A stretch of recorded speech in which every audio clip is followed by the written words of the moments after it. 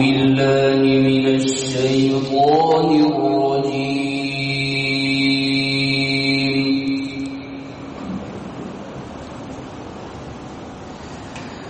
بسم الله الرحمن الرحيم.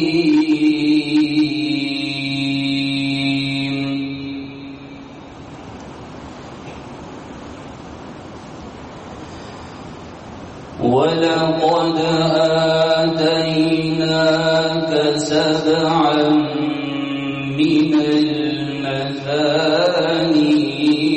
والقرآن العظيم.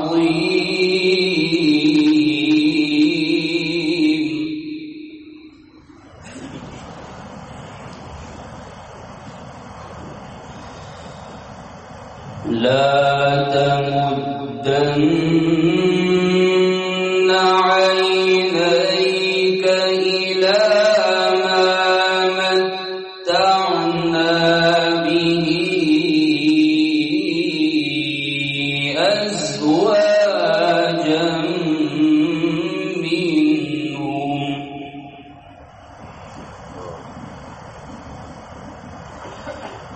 ولا تحزن عليهم واخفض جناحك للمؤمنين.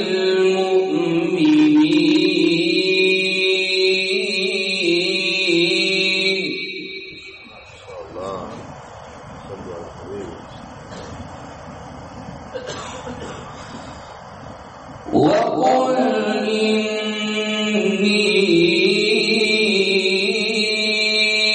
أنا النذير المبين كما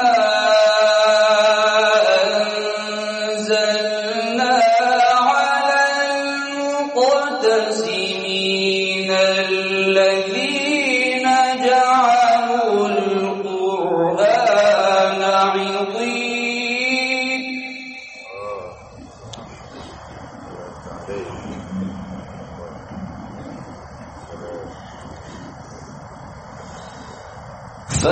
فوربك لنسألنهم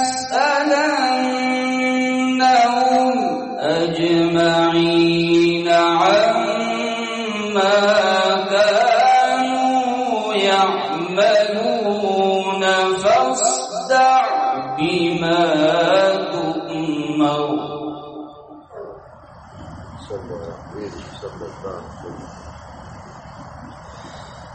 فاصدع بما تؤمر وأعرض عن المشركين.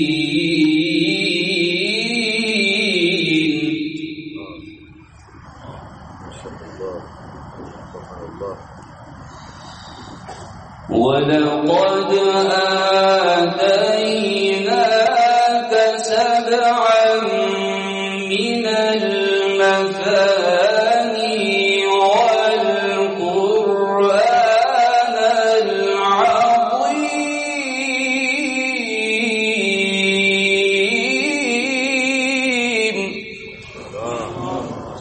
سبحانك يا رب، ما شاء الله عليك.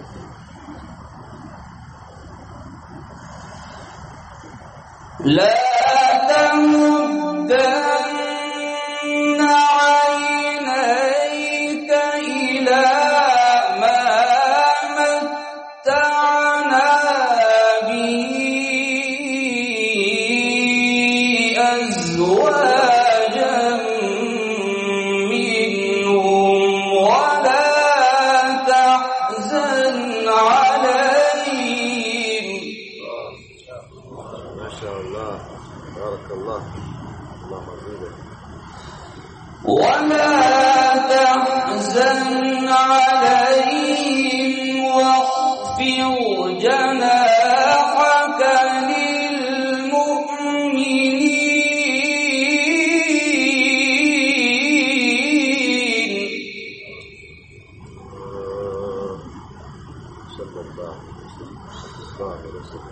وقل إني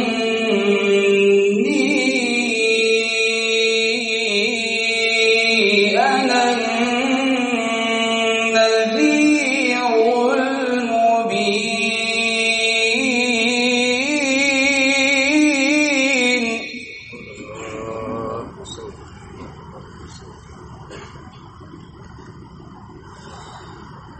كما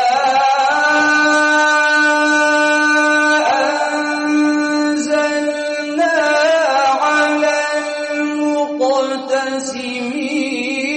الذين جعلوا القرآن عضين.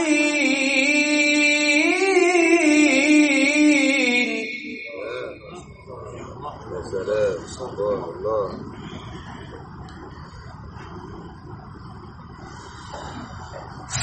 فوربك لنسألنهم أجمعين عما كانوا يعملون فاصدع بما تؤمر. ما شاء الله، حلاوة. اللهم زيدك. فاصدع بما تؤمر وأعرض عن المشركين.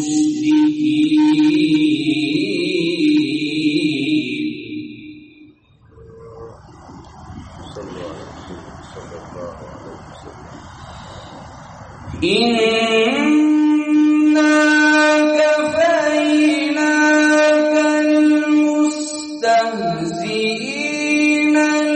الذين يجعلون مع الله إلها آخر فسوف يعلمون.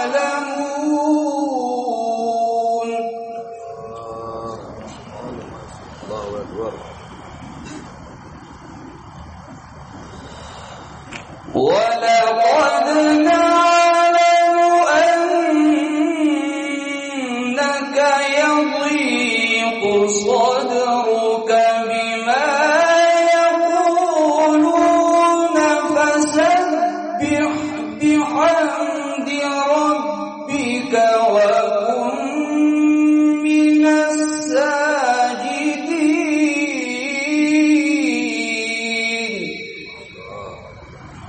صلوا على حبيبي صلى الله عليه وسلم. واعبد ربك حتى يأتيك اليقين.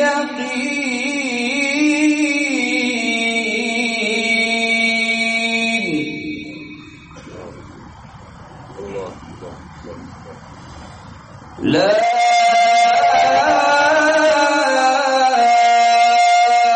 إلا الله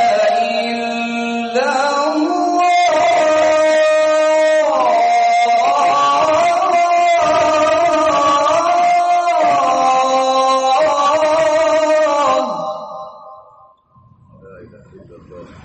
والله أكبر ولله الحمد. بسم الله الرحمن الرحيم.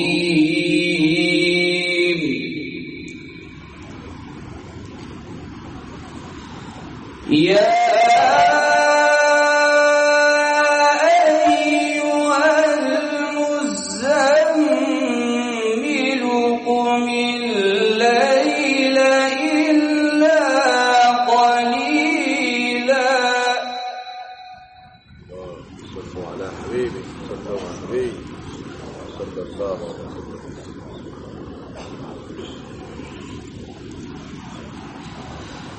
قم الليل إلا قليلا نصفه أو انقص منه قليلا أو زد عليه.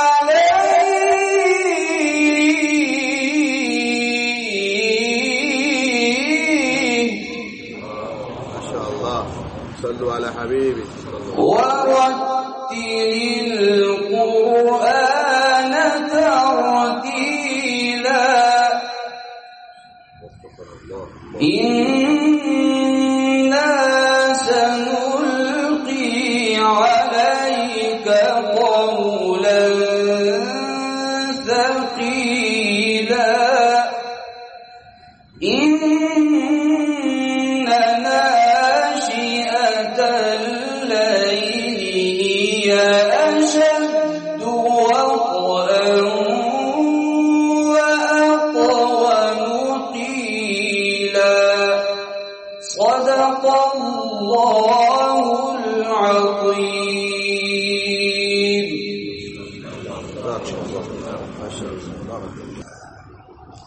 الحمد لله نحمده ونستعينه ونستغفره ونؤمن به ونتوكل عليه ونعوذ بالله من شرور أنفسنا ومن سيئات أعمالنا من يهده الله فلا مضل له ومن يضلل فلا هادي له ونشهد أن لا إله إلا الله وحده لا شريك له ونشهد أن سيدنا ونبينا ومولانا محمدا عبده ورسوله صلى الله تعالى عليه وعلى آله وأصحابه وأزواجه وذرياته وسلم تسليما كثيرا كثيرا.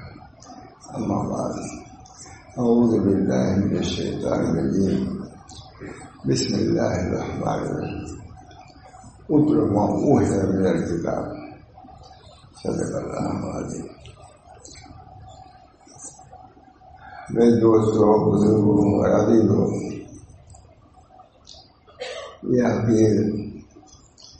یہاں آ کر انتہائی منبسط اور مسرور ہوتا ہے. الحمدللہ یہاں کے اساتذہ اور طلبہ سبھی ماشاء اللہ متدین، طریق سے مناسبت رکھنے والے، محبت سے ملنے والے، یہ سب صفات ان کے اندر پائی جاتی ہے. یہ بہت ہی خوبی کی بات ہے اور یہ بہت بار اللہ آپ حضرات پر اللہ کا کرم ہے کہ ایسا مجمع یہاں جمع ہوتا ہے جو اللہ کے راہ میں چلنے والا، اس کا ذوق رکھنے والا بہت بڑی غنیمت ہستی ہے. اللہ تعالیٰ مجھے بھی قدر کرنے کی توفیق دے. مطلب جو آپ حضرات کا آنا میرے لیے بھی بہت خوش نصیبی کی بات ہے. علامہ شاعرانی نے لکھا ہے، اساتذہ کو، معلمین کے بارے میں لکھا ہے کہ اپنے طلبہ کو تم کھیت سمجھو، کاشتکاری کی زمین ہے، اور یہ نہ رہے تو تم بیج کہاں ڈالو گے. جس طریقے سے معلمین کا ایک بڑا منصب ہے، درجہ ہے، سے متعلمین کا بھی ایک درجہ ہے. بہت جگہ ایسا ہے مولانا، بڑے بڑے لوگ پیدا ہوئے، ان کو طالبین ملے ہی نہیں. یہ بھی اللہ کا بہت بڑا فضل ہے کہ کسی طرف رجوع ہو جائے. اس کو ناز انداز کچھ نہیں کرنا چاہیے، لیکن اللہ کا شکر ضرور ادا کرنا چاہیے. ہمارے دیار میں ایک بہت بڑے عالم تھے، بہت بڑے بزرگ تھے، بہت بڑے، مولانا علی احمد صاحب. میں نے یہ بات حضرت صاحب سے 10 مرتبہ سنا ہے بلکہ اولادہ، کہ وہ پوچھتے تھے کھانا پکا پکایا تیار ہے، کوئی کھانے والا نہیں. بہت بڑے عالم. میں نے لکھا بھی اقوال سر میں. حضرت صاحب یہ بات یوں ہی تو نہیں فرماتے تھے، فرماتے تھے کھانا پکا پکایا تیار ہے، کوئی کھانے والا نہیں. کبھی فرماتے تھے کہ میرے پاس پورا طالب کیا، آدھا طالب بھی نہیں آیا. یہ بھی اللہ کا شکر ہے. اللہ ہی متوجہ فرماتے ہیں کسی کی طرف، اس کو بھی اللہ کا شکر ادا کرنا چاہیے. اللہ تعالی ہم سب لوگوں کو جو یہ جمع ہے اللہ کے رضا کے لیے، اللہ کے خوشنودی کے لیے، اس پر اللہ کا ہم کو شکر ادا کرنا چاہیے. ایسے مجمع بہت کم اب ہے. اجلس بنا نؤمن ساعتا، بخاری شریف میں نبی اکرم صلی اللہ علیہ وسلم کے صحابہ آپ فرماتے تھے آؤ بیٹھو ایمان تازہ کریں. معلوم ہوا کہ ایمان کے تازہ کرنے کی بھی بہت بڑی وقت عظمت تب تو صحابہ فرماتے تھے. اجلس بنا نؤمن ساعتا، ایمان لائے. اس سے معلوم ہوا کہ ایمان کے تازگی کا بھی انتظام رکھنا چاہیے. ہر چیز کے تازگی کا، اس کے مرمت کا انتظام ہوتا ہے، تو کیا اپنے دل کو درستگی، اس کے صفائی کا انتظام نہیں ہونا چاہیے؟ نبی اکرم صلی اللہ علیہ وسلم نے صحابہ کو یہ چیز بھی سکھائی، جددوا ایمانکم بکلمۃ لا الہ الا اللہ. یہ تازگی تو ہے. اپنی ایمان کو تازہ کرو کلمہ طیبہ سے. یہ لا الہ الا اللہ جو دیا گیا ہے یہ بہت بڑی نعمت، بہت بڑی دولت ہے.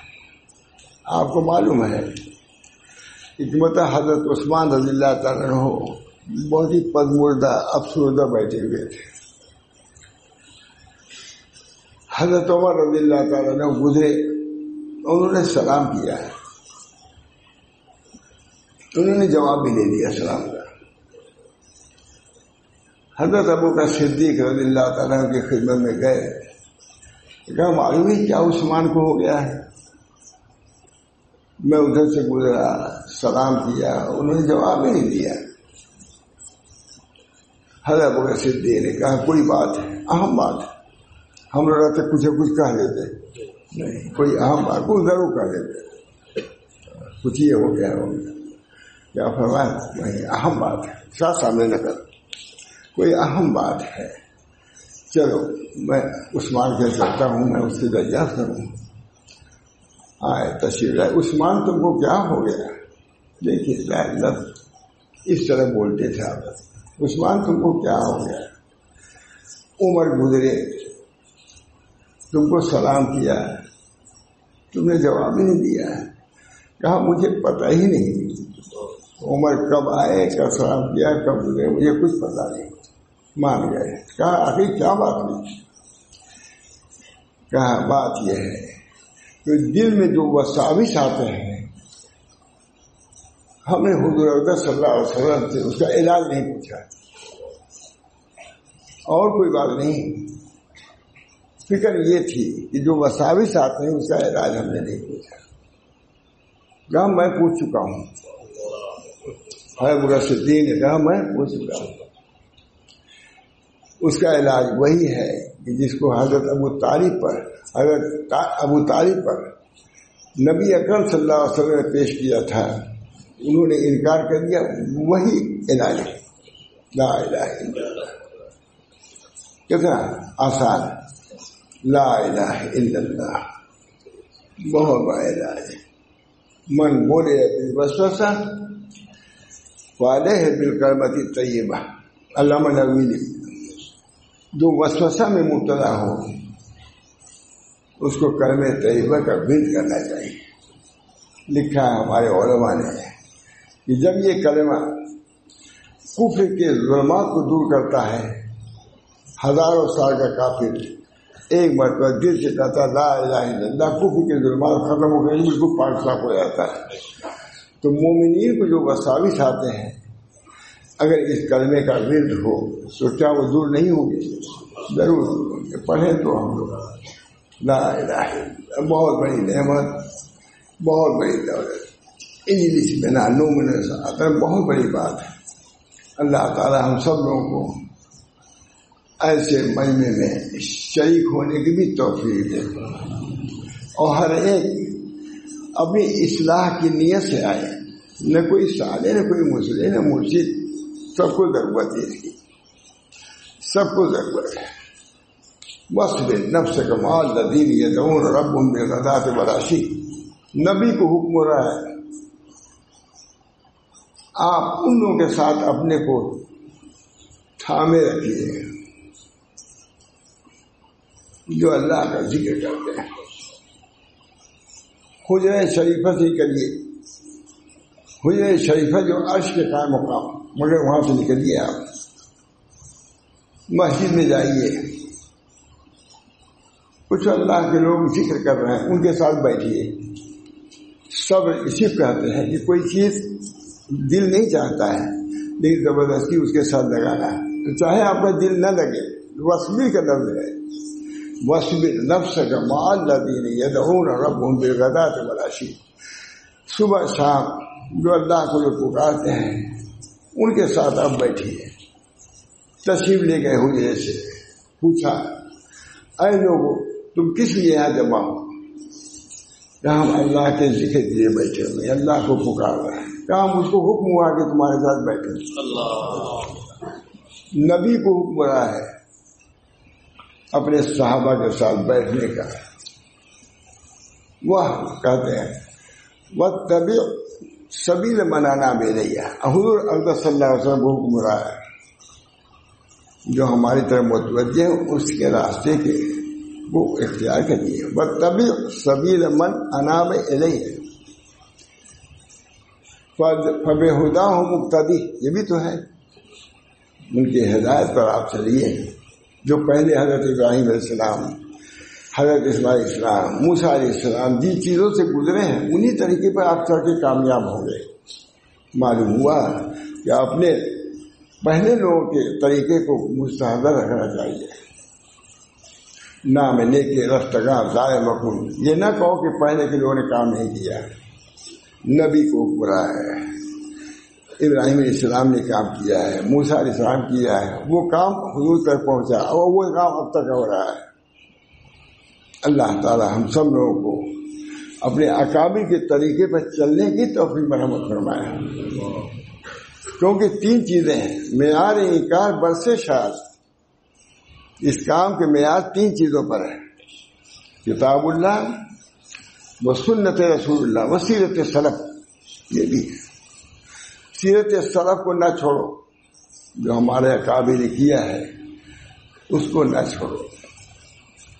تم کو اتنی عقل نہیں ہے کہ تم سیرت پر چل سکو، کوئی راستہ بنا سکو. انہوں نے بڑے مجاہدات کے بعد راستے بنا دیے ہیں. انہی راستے پہ چلو گے تو اللہ تک پہنچو گے، اللہ کی رضا تک پہنچو گے.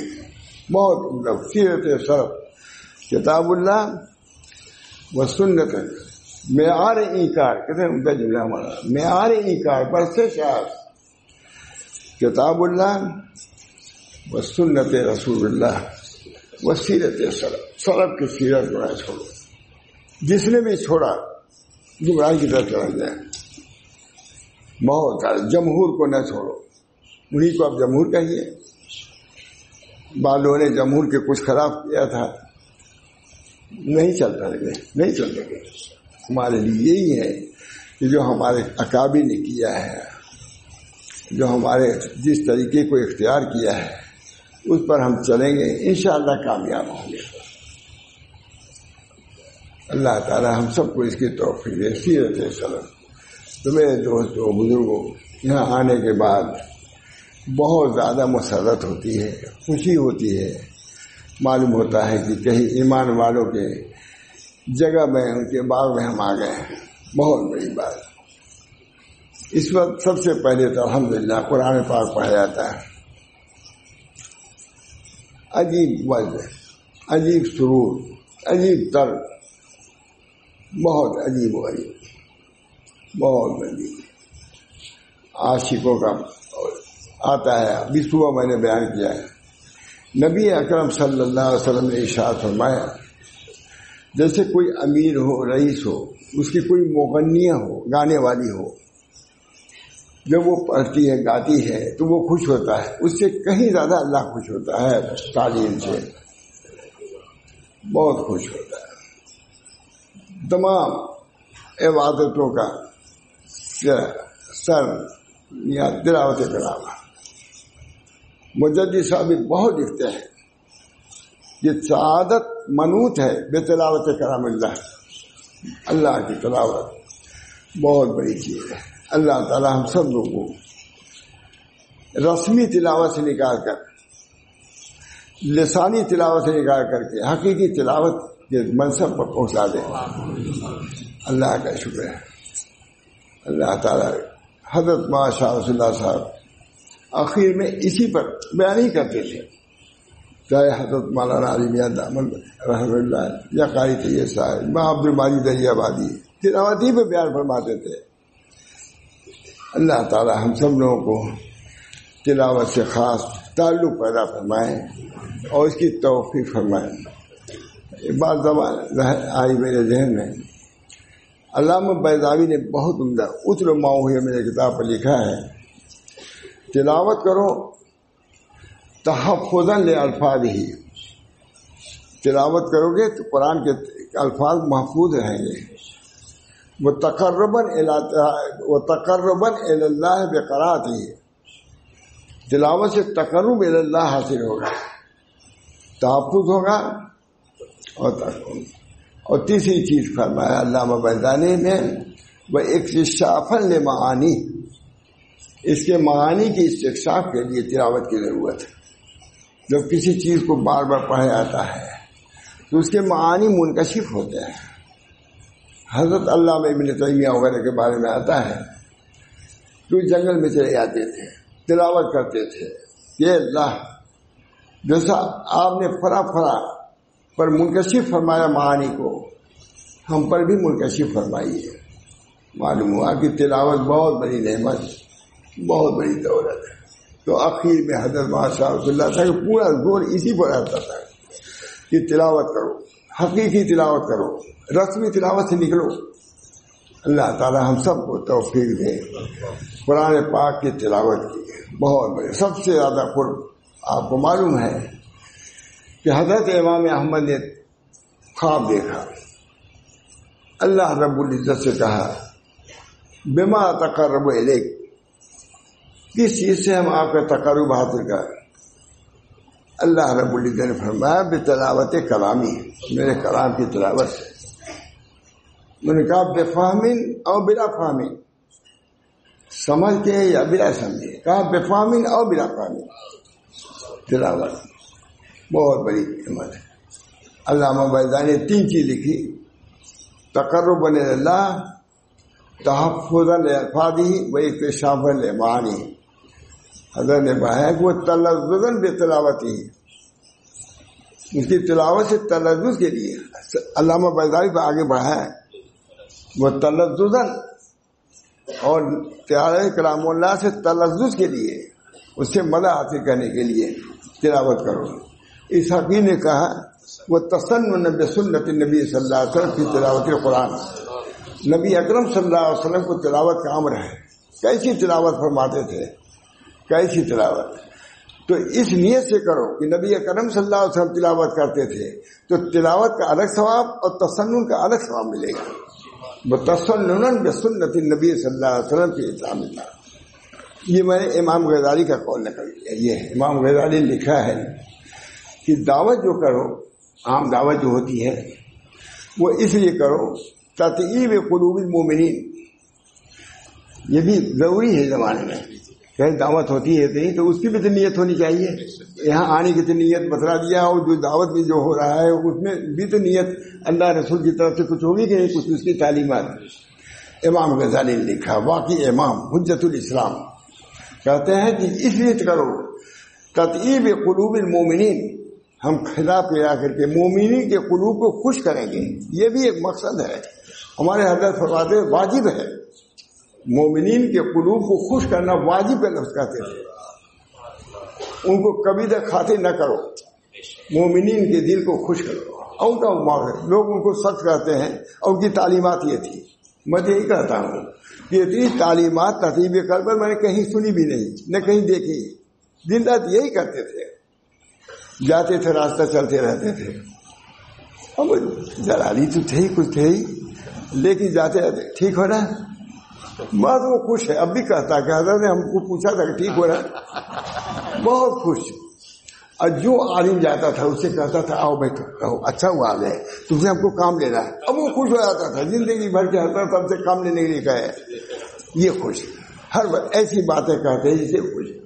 تطیب قلوب المومنین، مومنین کے قلوب کو خوش کرنا۔ تطیب القلوب المومنین، دعوت کھلا کے، کھانا کھلا کر کے، اس لیے تاکہ لوگوں کے دل خوش ہو۔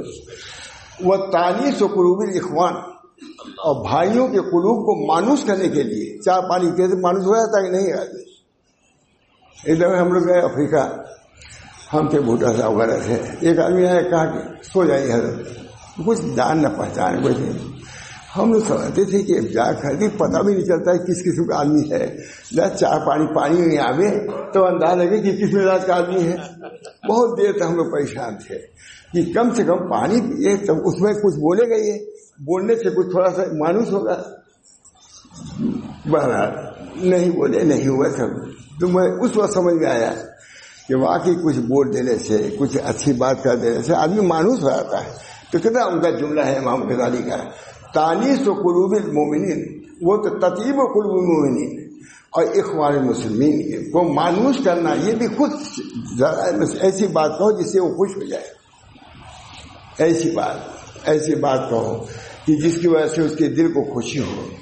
تانیس و قلوب المومنین. اور تیسری چیز وہی ہے وہ تسنن بسنت النبی صلی اللہ علیہ وسلم فی اطعام طعام.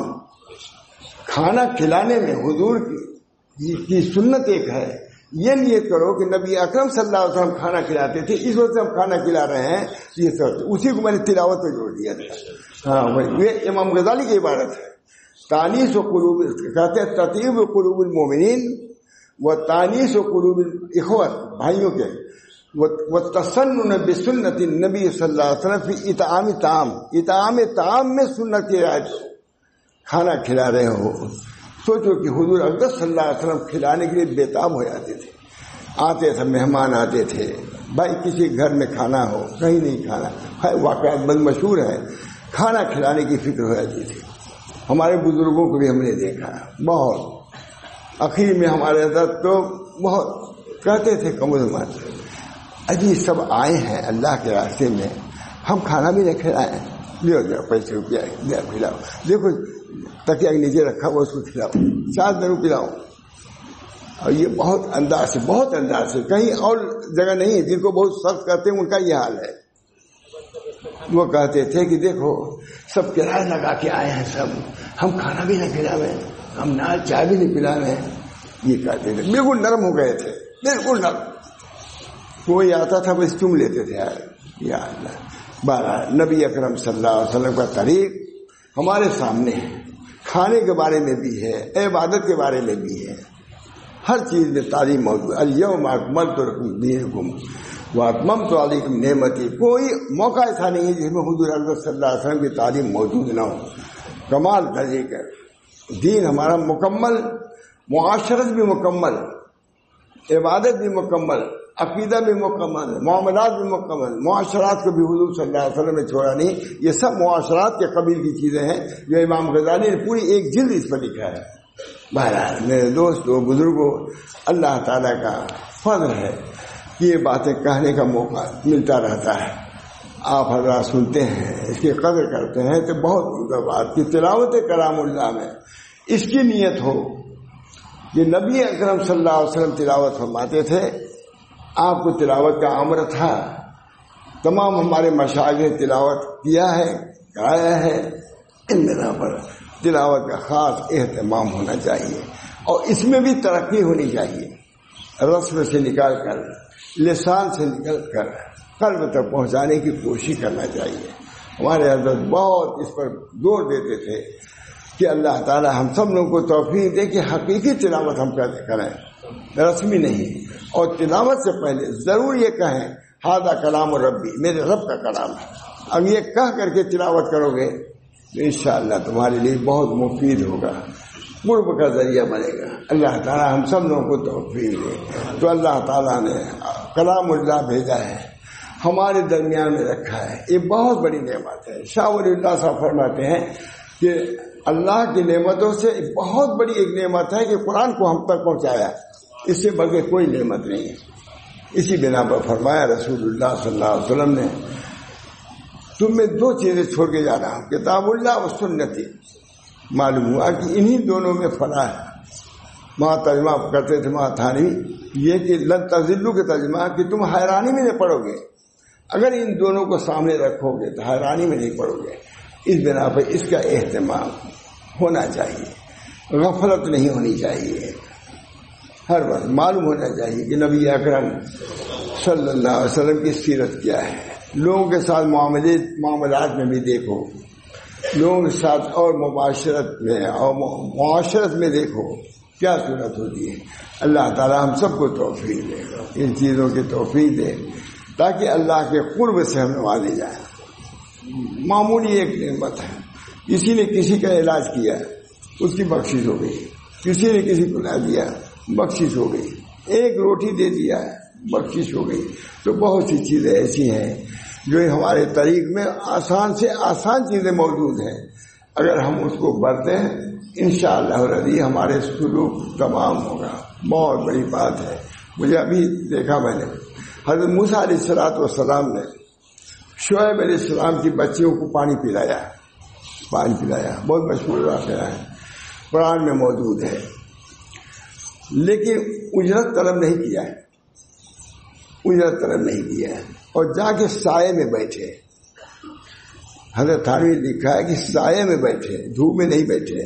معلوم ہے کہ سلوک میں دھوپ میں بیٹھنے کا کوئی درجہ نہیں ہے.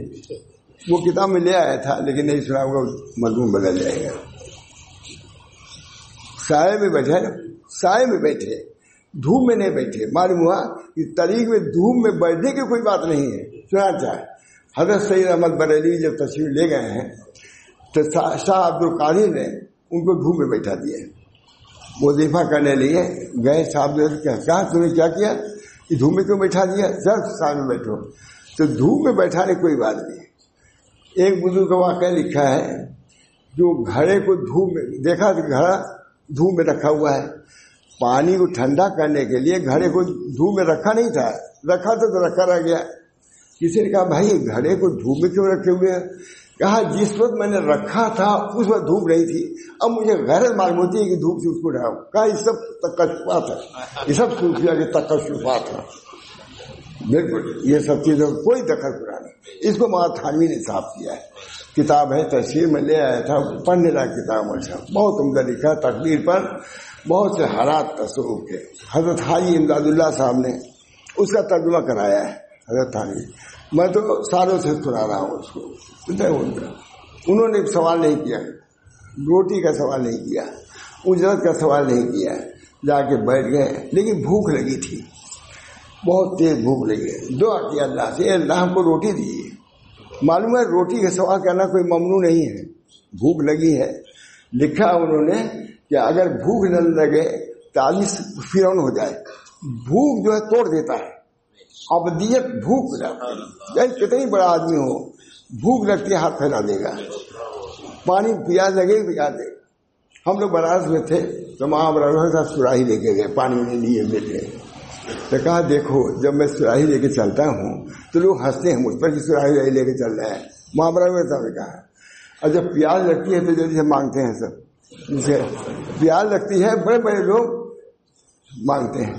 معلوم ہوا کہ یہ چیز ایسی ہے، بھوک و پیاس. یہ لکھا کہ اگر بھوک نہ ہوتی تو فرعون آدمی ہو جاتا ہے، لیکن بھوک لگنے میں سب درست ہو جاتی ہے. اس بنا پر موسیٰ علیہ السلام نے مانگا نہیں، اجرت نہیں مانگا، لیکن اللہ سے اپنے مانگا کہ اللہ ہم کو دیجیے. ہے قاسمیہ میں ہے. حضرت علی نے فرمایا کہ روٹی مانگا، روٹی ایسی تھی. اس بنا پر اللہ تعالیٰ سے روٹی مانگا، نبی نے مانگا. اس میں یہ نہیں ایک تو دھوپ میں نہیں بیٹھے، سائے میں جا کے بیٹھے. دوسری بات ہے کہ ان سے نہیں مانگا اجرت، ان کی لڑکیوں سے، لڑکیوں سے، بلکہ اللہ سے مانگا. جو کوئی مانگنا ہو اللہ سے مانگو. بہرحال میرے دوستوں بزرگوں، یہ دین ہمارا نہایت وسیع، نہایت کامل، نہایت جامع ہے. ہم کو آپ کو سمجھنے کی ضرورت ہے اور اسی انداز سے پہنچانے کی بھی ضرورت ہے تاکہ عام لوگ سمجھیں کہ دین یہ ہے. دین آسان ہے، مشکل نہیں ہے. یہ تو سب سے بڑی دین آسان ہے. دین آسان ہونے کا مطلب یہ نہیں ہے کہ ظاہر آسان ہے باطن مشکل ہے. نہ، باطن بھی مشکل ہے. یہ بھی شیطان کا بہت بڑا اغوا ہے کہ وہ دور کرتا ہے کہ باطن میں جاؤ گے بہت دشواریاں. کوئی دشواری نہیں. کسے کہا دشواری ہے؟ خود حضرت تھانوی رحمۃ اللہ نے تو آسانی کیا ہے. کتابیں ان کی دیکھیے، معلوم کتنا آسان کیا ہے. کہا تم سے وظیفہ 100 مرتبہ نہیں ہو سکتا، 85 مرتبہ. میں نے خود دیکھنا سکتا ہوں. میں ایک کتاب مجھے مل گئی ہے کتاب، اس وجہ سے مجھ کو آسانی والی کتاب زیادہ ملتی ہے چونکہ میں آسان طرف آدمی ہوں. آسانی والی زیادہ کتاب ملتی ہے. میں تھانوی نے کہا تم سے کسے کہا 100 مرتبہ پڑھو، 50 مرتبہ پڑھو. ارے 10 مرتبہ پڑھ لو، پڑھو تو پڑھو. سبحان اللہ پڑھو، لا الہ الا اللہ 10 مرتبہ پڑھو دل سے. انشاءاللہ العزیز جو خرابیاں ہیں دور ہوں گی اس کے. اللہ تعالی ہم سب لوگوں کو طریق کو سمجھنے کی توفیق دے. حضرت حاجی امداد اللہ صاحب آئے، کہا کہ اشرف علی اس کتاب کا ترجمہ کر دو. شیخ اسکندری کا اس کتاب کا ترجمہ. حضرت تھانوی کہتے ہیں یہ حقیر تو حضور کے خدمت میں استفادہ کے لیے گیا تھا، لیکن شیخ کا حکم تھا، باوجود اپنی ناکارگی کے میں تیار ہو گیا. یہ بہت عمدہ جملہ ہے. میں سنانے والا تھا، میں نے کہا بدل جائے گا وہاں. بہت عمدہ کتاب. حضرت تھانوی سے کہا کہ اشرف علی اس کتاب کا ترجمہ کر دو، لوگوں کو مفید ہوگا. حضرت تھانوی فرماتے تھے کہ میں تو ان کے خدمت میں استفادہ کے لیے گیا تھا، مگر شیخ کا حکم تھا، اس باوجود اپنے نالائکی کے میں تیار ہو گیا. یہ بھی لفظ چنانچہ روزانہ میں لکھتا تھا اور حضرت تھانوی کو دکھلاتا تھا. اور اتنی عمدہ کتاب مجھے میں کہہ نہیں سکتا. حضرت تھانوی نے ایک ایک لفظ چنا. تھانوی حضرت علی صاحب نے لکھا ہے بات، بڑے دیوبند کے علماء نے کہ یہ کتاب، اس کتاب کا ترجمہ وہاں تھانوی کر سکتے تھے، کوئی کر نہیں سکتا. عجیب و غریب کتاب ہے، اس کو تو ضرور پڑھنا چاہیے علماء کو. اللہ تعالیٰ مجھے بھی توفیق دے پڑھنے کو. مجھے بہت فائدہ ہوا، میں سالوں سے اس کو پڑھ رہا ہوں، ختم ہی نہیں ہو رہی. بیان بھی کرتا ہوں، لے آیا تھا لیکن میں نے کہا کہ یہ سب بیان کرتے ہیں پھر انشاءاللہ. اللہ تعالیٰ ہم سب لوگوں کو اپنے اکابر کی تعلیمات کو پیش نظر رکھنے کی توفیق مرحمت فرمائے. آسان ہے مولانا، کوئی دشوار نہیں. حضرت تھانوی کے لیے آسانی ملے گی، حوصلہ ملے گا آپ کو، حوصلہ ہمت ملے گی آپ کو. اس بنا پر دین کو آسان سمجھ کر کے کیجیے. پہلے تو یہ عقیدہ رکھیے کہ اللہ تعالیٰ پہنچانا مشکل نہیں، مشکل نہیں پہنچنا. سب کے اندر قوت میسر، قوت ممکنہ سب کے اندر موجود ہے.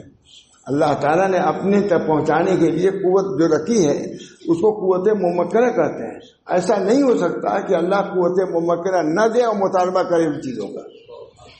قوت ممکنہ ہر آدمی کے اندر موجود ہے.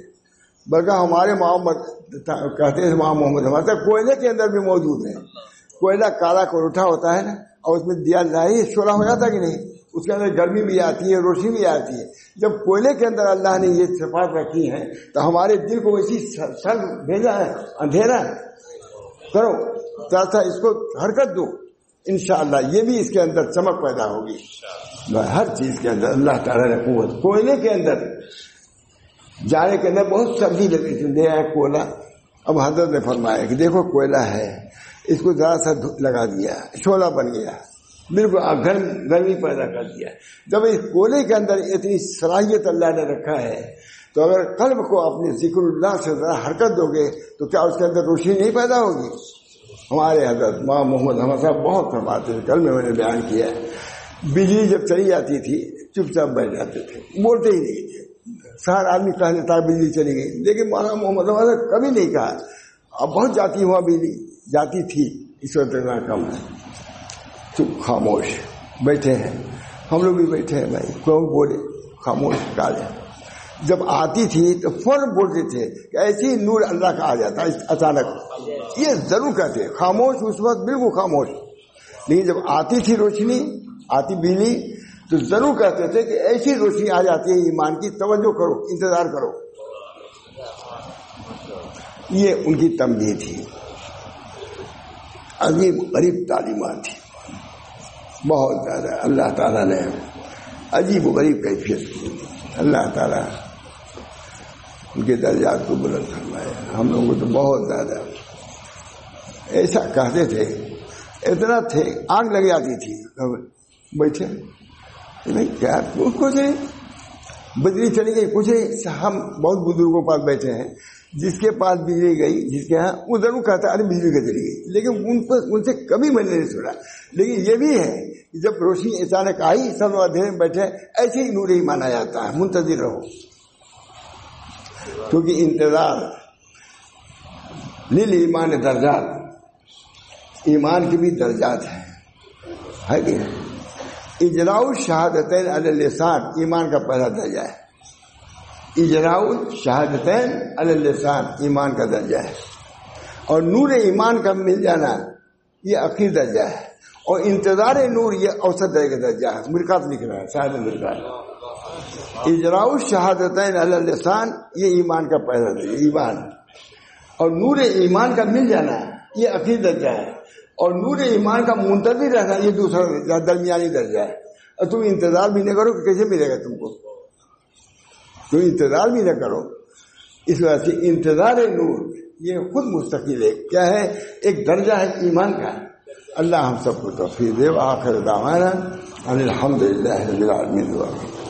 اللہم صلی علی سیدنا محمد. اللہ تعالی ہم سب لوگوں کو طریق حق کی شناخت اور پھر چلنے کی توفیق مرحمت فرما. یا اللہ ہمارے دلوں کو اپنی نسبت سے اپنی محبت سے سرشار فرما دے. بہت عمدہ دعا ہے الہی. مقصود حضرات نقشبندیہ کا بہت دعا. الہی مقصود من توئی و رضائے تو، محبت و معرفت خود دے دے. حضرت صاحب رحیم صاحب فرماتے ہیں مجھ کو جو کچھ ملا اسی دعا سے ملا. الہی مقصود من توئی و رضائے تو، محبت و معرفت خود دے دے. کیا کون پڑھتا ہے؟ کچھ نہیں، بس اسی ہم لوگ چل رہے ہیں. ارے سب کو نہیں کہتا، اپنے کو کہتا ہے وہ. اللہ تعالیٰ مجھے بھی دین کی سمجھ، طریق کی سمجھ، طریق پر چلنے کی ہمت اللہ عطا فرمائے، اور ہمارے قلوب کو اپنی نسبت اور محبت سے سرشار اور منور فرما دے. ربنا تقبل منا انک انت السمیع العلیم برحمتک یا ارحم الراحمین بحرمت سید نبی کریم صلی اللہ تعالی علیہ وسلم.